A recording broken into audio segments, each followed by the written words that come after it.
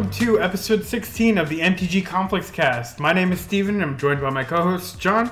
Hey. And Chris. Hey. And in today's episode, we'll be talking about January 15th's banned list, and we'll be talking about our content plans for the new year. In advance, we'd like to apologize for having a short episode this week. Next week, we'll return with our normally lengthy episodes. Let's kick things off with our weekly roundup where we talk about what decks we piloted and what decks we played against this past week. And let's start off with you, Chris. Well, for Friday Night Magic, I played my baby, good old Amulet combo. So, funny thing about Friday was I got out of work a little bit late. I was supposed to bring some cards back for John since I was borrowing basically the entire Humans deck from him. And I got there a little bit late, missed round one, and realized I didn't even have the cards for John. So it was a pretty shitty way to start my magical evening. But since I talked to John, he said he didn't really need them, and he didn't need them until Tuesday, I believe. So I figured might as well play down around, whatever, who cares, I'm already here. And I was going to play something spicy, but instead I'm just going to decide to just play Amulet because that's not spicy at all. Turns out didn't matter. Went 3-0 in the 3 rounds that I played. Ended 3-1. Was a pretty good time for all. Not your opponents. And then on Sunday, I went back to my local game store. To give me my cards. Yeah, to give John his cards. And play some Legacy while I was there, because they're doing their monthly Legacy. Played Elves, and ended up drawing with John in the last round to make drawing for top 4. Drawing? That's not how I remember it going down. That's because you were afeared. Afeared? Did we draw on the match slip? I thought there we was no match slip. I thought we just played for it. You told him it was a draw? There was no match slip. Like, we were guaranteed top 4 regardless. I beat you. I beat you fair and square. Regardless. Maybe if we replay that 100 times, I only win 10 out of the 100, but okay, I did beat you. So, okay. To be fair, we played like 3 or 4 games or whatever leading up to it in between rounds because John was so scared about the Elves matchup and he got fucking ranched. I did. I got destroyed. And then when we did play in the for realsies, John was one lucky boy and I was one unlucky boy. Yeah, you got crushed. And with our powers combined, I managed to lose 2 straight games to John. Man. It made my day. It was very nice. Yeah. Speaking of Mr. Smug over here, what'd you end up playing? 4-0 never tasted so good. God. Yeah, so I missed F&M. I was not feeling so well. I was going to swing by and pick some cards up from the game store, but they were unfortunately not there. And then to rub salt in the wound, he didn't accept my invitation to come out to dinner. He wanted to stay and play down around, I guess. I'm sure that didn't work out. It was either that or third wheel. Like, I don't know. I'm sure it went terribly for him. I'm sure he lost or something. Oh, wait. But I did rally back on Sunday, and I made it out to Legacy, which was really nice. I spent a lot of time prepping for the GP, and then it was kind of like all over so quickly. I was like, man, I spent all this time practicing and not a lot of time actually playing. So, made it out there and ended up going 4-0. Defeated the Elves Menace, technically. Grim Lavamancer is a hell of a Magic card. Oh, I'm sure it is. So, Strong, very strong. Also, Wasteland and Stifle, also good. Turns out Elves is a lot easier to beat when they have no mana and no guys. Yeah, it's pretty funny how that doable. is, right? Empty board, empty hands. That's the way Seems I like good. it. Yeah. So yeah, that was that made my weekend. And then I've played a little bit online. I was going to record a Cube League today, but I missed the cutoff by 7 minutes. I thought it was live until Wednesday. Turns out it was only open until 2 p.m. local time, and I decided to try to queue up at 2:07. So I really regret stopping by the cell phone repair shop to get a quote on having my iPhone's battery swapped out, because I did not necessarily need to do that today, but I really wanted to play some Cube. Would have made it with time to spare otherwise. But yeah, that was my weekend Magic since we've last chatted. How about you, Steven? So on Friday I played Jund, just like I said I was going to last week, and had. I lost the mirror game, which is in my area. There's like 3 Jund decks that kind of circulate. One Jund deck that stays around all the time. Really good player, and I just lost because I don't have as much experience with the deck, and pretty just like tiny bit salty. So on game 1, he got stuck on 2 lands, and I was just destroying him, right? And then Bob gets me down. Like, I flip a Claim to Fame off of Bob, so I take 3, and I was at 6, and I go to 3, and my opponent just can't find the red source that he needs to play the Lightning Bolt in his hand. And guess what? The turn right before I win, he rips the Lightning Bolt, and yeah, it was just a sad panda. Dead. Yep. So yeah, that was that. And then the rest of the night was just business as usual. Jund doing what it does best. And over the weekend, I've just been playing NMR online. I really like that dumb EDH card. It's great. It's fantastic. I love it. I'm obsessed. Just having so much fun with it. I just recently updated it to put in a walking ballista. More broken garbage. Yeah, a walking ballista and a Palinchron. Is it a creature? Does it do stupid shit? Put it in! Basically. But yeah, that was about it. The cool deck that I did see was one I saw today was a standard Jund brew by my friend.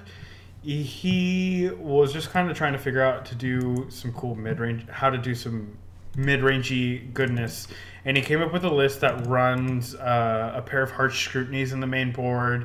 It kind of looks a lot like the Grixis Energy list, except the green threats he has is Long Tusk Cub and Bristling Hydra, and he has a Vraska in there, which is pretty good. And then Servant of the Conduit to support the energy.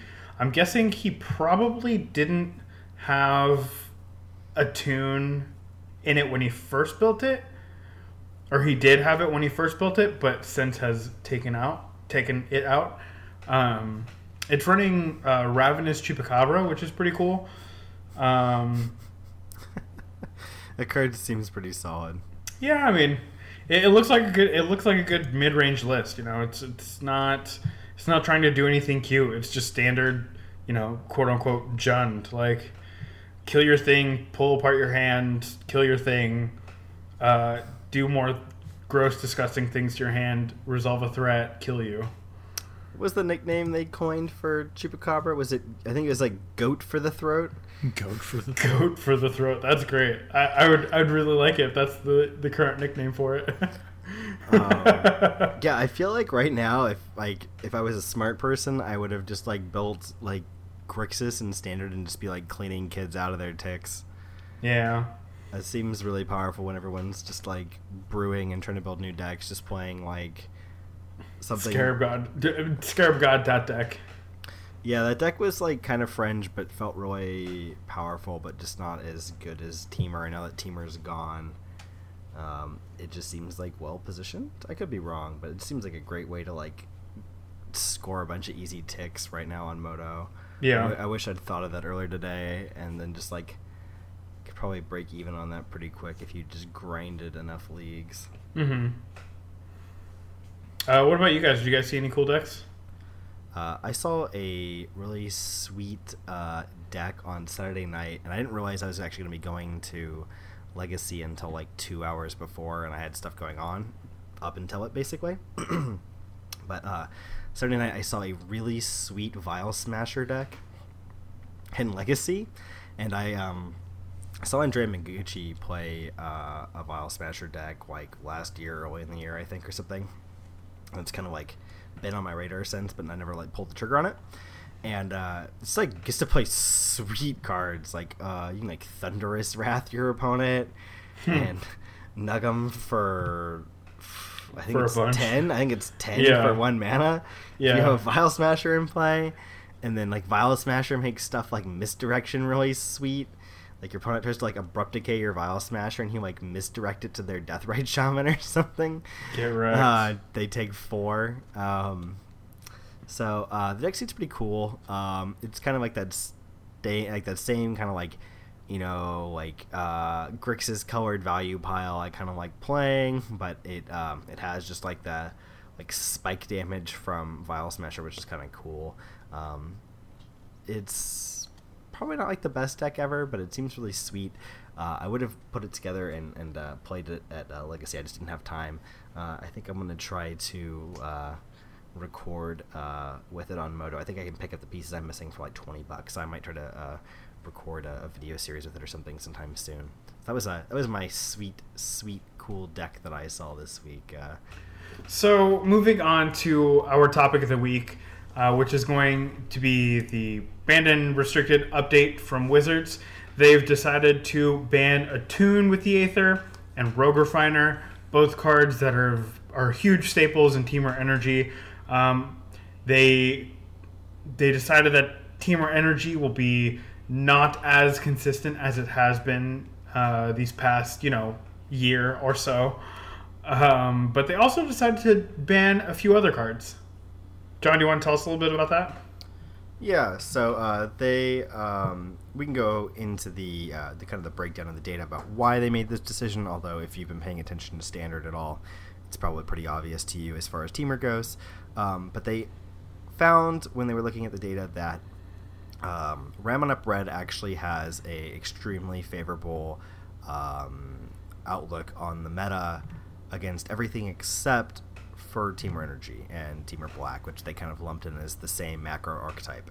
And so Ramunap Red was extremely dominant over the format as a whole, with the exception of Temur Energy, which was the best and most popular deck. So with Temur Energy fully powered up and as a force in the format, Red was kind of kept in check and, kind of kept down by this larger, better, more popular deck. You ban 2 cards from Temur and it's no longer the best deck. Red basically gets a free pass to run roughshod over the format. And Wizards was really worried that they would be taking the format from kind of a 2-deck format into a 1-deck format, and that being a mono-red aggro deck, which probably would make a lot of people very unhappy. And their solution to this is to ban Rampaging Ferocidon, which I know has raised a lot of eyebrows because it's maybe not the first card a lot of people would have thought of when, making a cut from Ramunap Red. It's a card that's frequently only in sideboards and not even as a 4-of. But the reasoning behind this decision is that Rampaging Ferocidon cuts out a lot of the potential counterplay against the Ramunap Red deck. So what are the ways that you normally try to counterplay against a red aggressive deck? Well, you try to flood the board or you try to gain life, and Ferocidon punishes both of those very, very heavily. If you're trying to play like a Kettra's Monument deck and kind of go wide, well, Ferocidon's going to ping you every time one of your tokens enters play, and you're going to be real sad. Or if you're trying to play the blue-white cycling deck and gain some life, or you're trying to play a Regal Caracal in your board and have lifelink, Ferocidon says no to all that. And so by taking that out of the picture, they're hoping that the other decks will be able to have kind of some productive counterplay against Ramunap Red.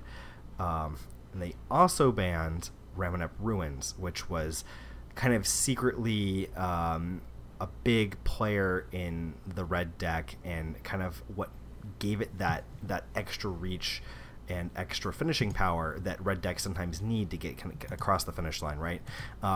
So by putting these shocks onto a land, and sometimes multiple shocks with 1 Ruins, if you had some of the other deserts in play, it put the damage into a basically uncounterable form. I mean, you can, disallow or nibble obstructionist a trigger, but the reality is most of the time those triggers are going to go off and you don't have anything you can do about it. So by depriving the red deck of that extra reach from its mana base, they are lowering the consistency of the deck in that way as well. So with that, we can get kind of back into the changes to Temur, if you guys want to talk about that a little bit, and kind of do the obituary on why Temur got the bannings. I think most people, like I said, that have been following the format are kind of, it already kind of speaks for itself why those cards were banned, but you guys want to kind of give the top level view about why those cards were so good and why they needed to be banned. Well, so just a little bit more on the topic of Ramunap Red. I think that is kind of staggering, really. Showing it's not that like, Ramunap Red was like, yeah, it's a pretty good deck, but Temur's better. It's like Ramunap Red just like crushed everything that wasn't Temur. It was like 70% or something. It was like mid-60s, like overall for matchup, like overall match win percentages against for almost everything else. Like high 50s to like 60%, which is insane, right? Yeah, it was really and high. so to some extent, you think like, oh, why are they banning these red cards? Like, isn't Temur just the best deck? Like, just get rid of Temur. Yeah, well, yeah. If you get rid of Temur, Ramunap Red is like just walks all over everything else that you could be doing. It's like pouring gasoline on what's left of the format. And I think that would ultimately make the format worse. Yeah, I mean, I had a lot of complaints about Temur being kind of like the best deck and everyone playing it, but at least the lines were interesting, and the Temur mirror was interesting to watch to an extent and to play, whereas Ramunap Red maybe not as much, in my opinion at least. Yeah. But speaking of Temur, yeah. So I mean.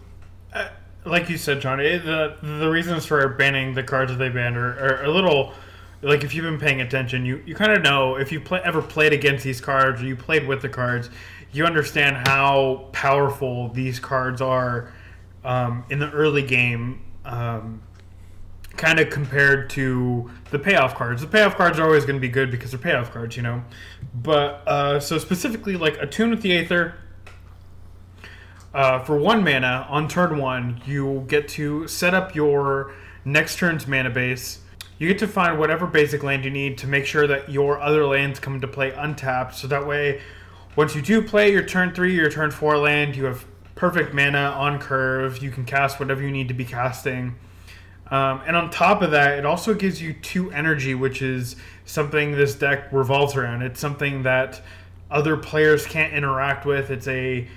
It is essentially, this card is giving you your perfect curve, your perfect mana, your perfect curve, perfect mana, and perfect resources.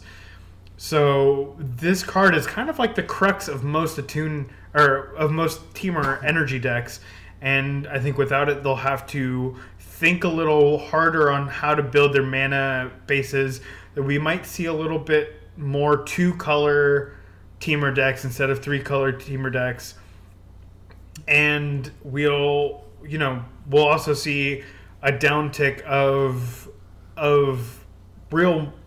the true mid-range decks, and kind of see more of a late game push from these decks. Rogue Refiner kind of falls into the same category of just having so much resource for 1 card. On turn 3, you get to cast Rogue Refiner, you get 2 energy, and you get to draw a card. On top of that, it's a 3/2. It's it's a little bit bigger than most of the cards you're playing on turn 3, and it's really abusing the fact that on turn 3 you have perfect mana, so you're just going to draw a card and kind of just further advance yourself. On turn 2, you probably played a Servant of the Conduit, and with the Rogue Refiner resolving, giving you 2 energy, you probably have enough energy to play a Whirler Virtuoso the next turn and activate a few times before it gets killed. It's both of those cards really give you a lot of resources for not a lot of kickback. I think one of the things that doesn't always brought up about Attune of Aether is, I think it really limits the amount of times that you need to mulligan as well. I don't know how much that's really been considered or thought about. Maybe something the pros are aware of, but I feel like in a deck with Attune of Ether, you are probably mulliganing less than a deck without Attune of Ether, especially in a 3 and 4 color mana base. You just have a lot more keepable draws of that card in your deck, just because it smooths you on both of your axes your axes of resource management. It fixes both simultaneously, and I think that gives you a much wider scope of keepable hands, which translates into more won games, right? Like mulliganing is such a key aspect of the game that doesn't always have as much thought put into it as it should, but it really does heavily impact win percentages. Like when you look at mulligans versus win percentages, there is always every format a very strong correlation between number of mulligans taken and likelihood to win the game. Even just one mulligan, I think, chops off I think it's 10% or something a lot of the time. It's a huge cut into your likelihood of winning. Mm-hmm. And if Attune of Ether gives you however much more of a chance of not having a mulligan, that means you're going to win that many more games, regardless of the other things going on with it. So that's pretty solid, and I think taking that out of the picture is going to make these decks a lot less consistent, and consistency is really important. Yeah, I mean, it lets you play 4 colors in standard, whereas we were testing the blue-white decks, right? And there were games where your mana's just bad, and you die to your bad mana in your 2-color deck. Yeah. Meanwhile, they get to play Vraska and Chandra's in the same deck, and just not have an issue at all. I mean, that's not entirely fair. There are times when you get got, but it's not nearly as often as you would think. Yeah. But yeah, that's about it for ban restricted. I'm really surprised that something from Modern didn't get unbanned. I know that they said that they were thinking about it. They said they weren't. Well, yeah, they said they weren't going to change anything before the Pro Tour. Didn't stop people from hoping. Moving on to our next topic is just kind of letting you guys know what we have down, what ideas we have coming at you this year. With a new year comes some new, fresh content. We're hoping to get some more video content out towards your way, more 1v1s, more MTGO videos, and possibly even a little taste of that Highlander goodness that we brewed up last year. We also plan on bringing you some more level up episodes periodically, kind of like what we did last year with the Tells episode. We kind of want to bring you some more things that you can take to your FNM and your local tournament and kind of really improve as a player and really leverage what you're doing and how you're acting and all these different things that really make small impacts on your match overall. We also hope to bring you some deep dive episodes, kind of digging deep into what makes a deck tick.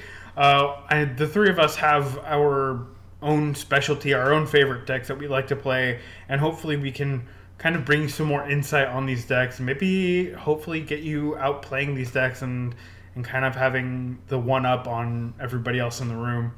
Before we move into our weekly roundup, we just want to let you guys know about some video content that we have for you guys to check out. We have some more Vintage Cube videos coming down the pipeline, and we also have upcoming videos where Steven's going to take you through a Animar EDH 1v1 league.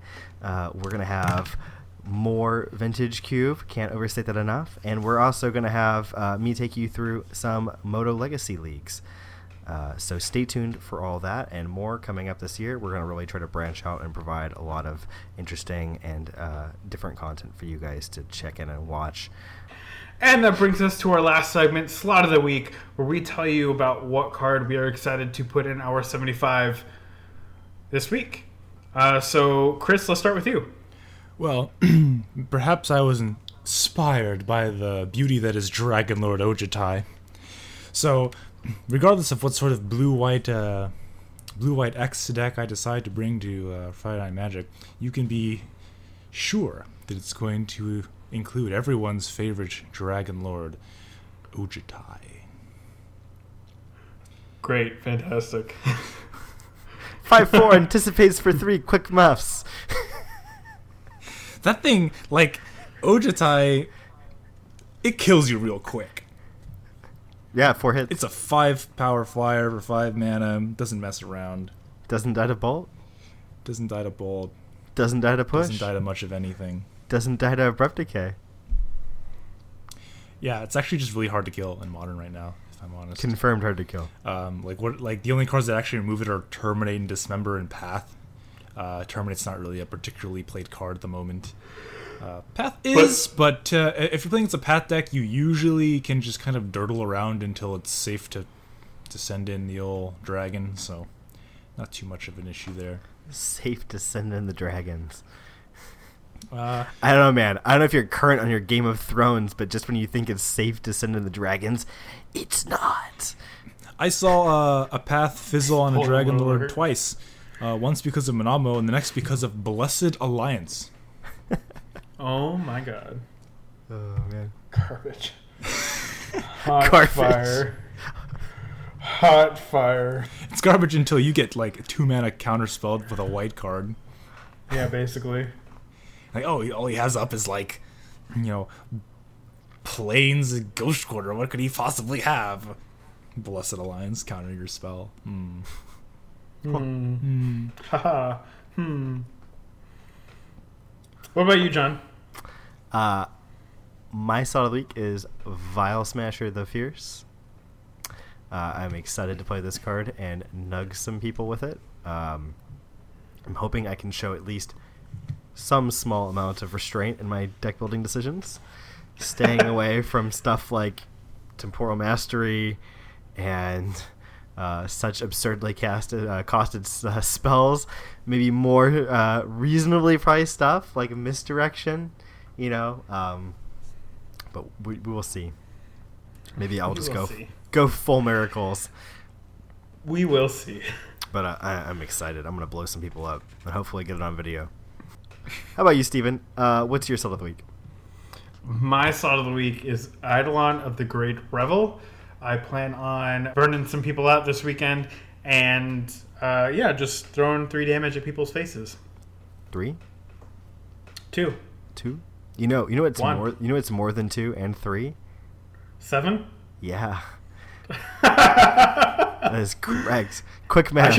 I should play a 1 of Thunderous Wrath in my burn list.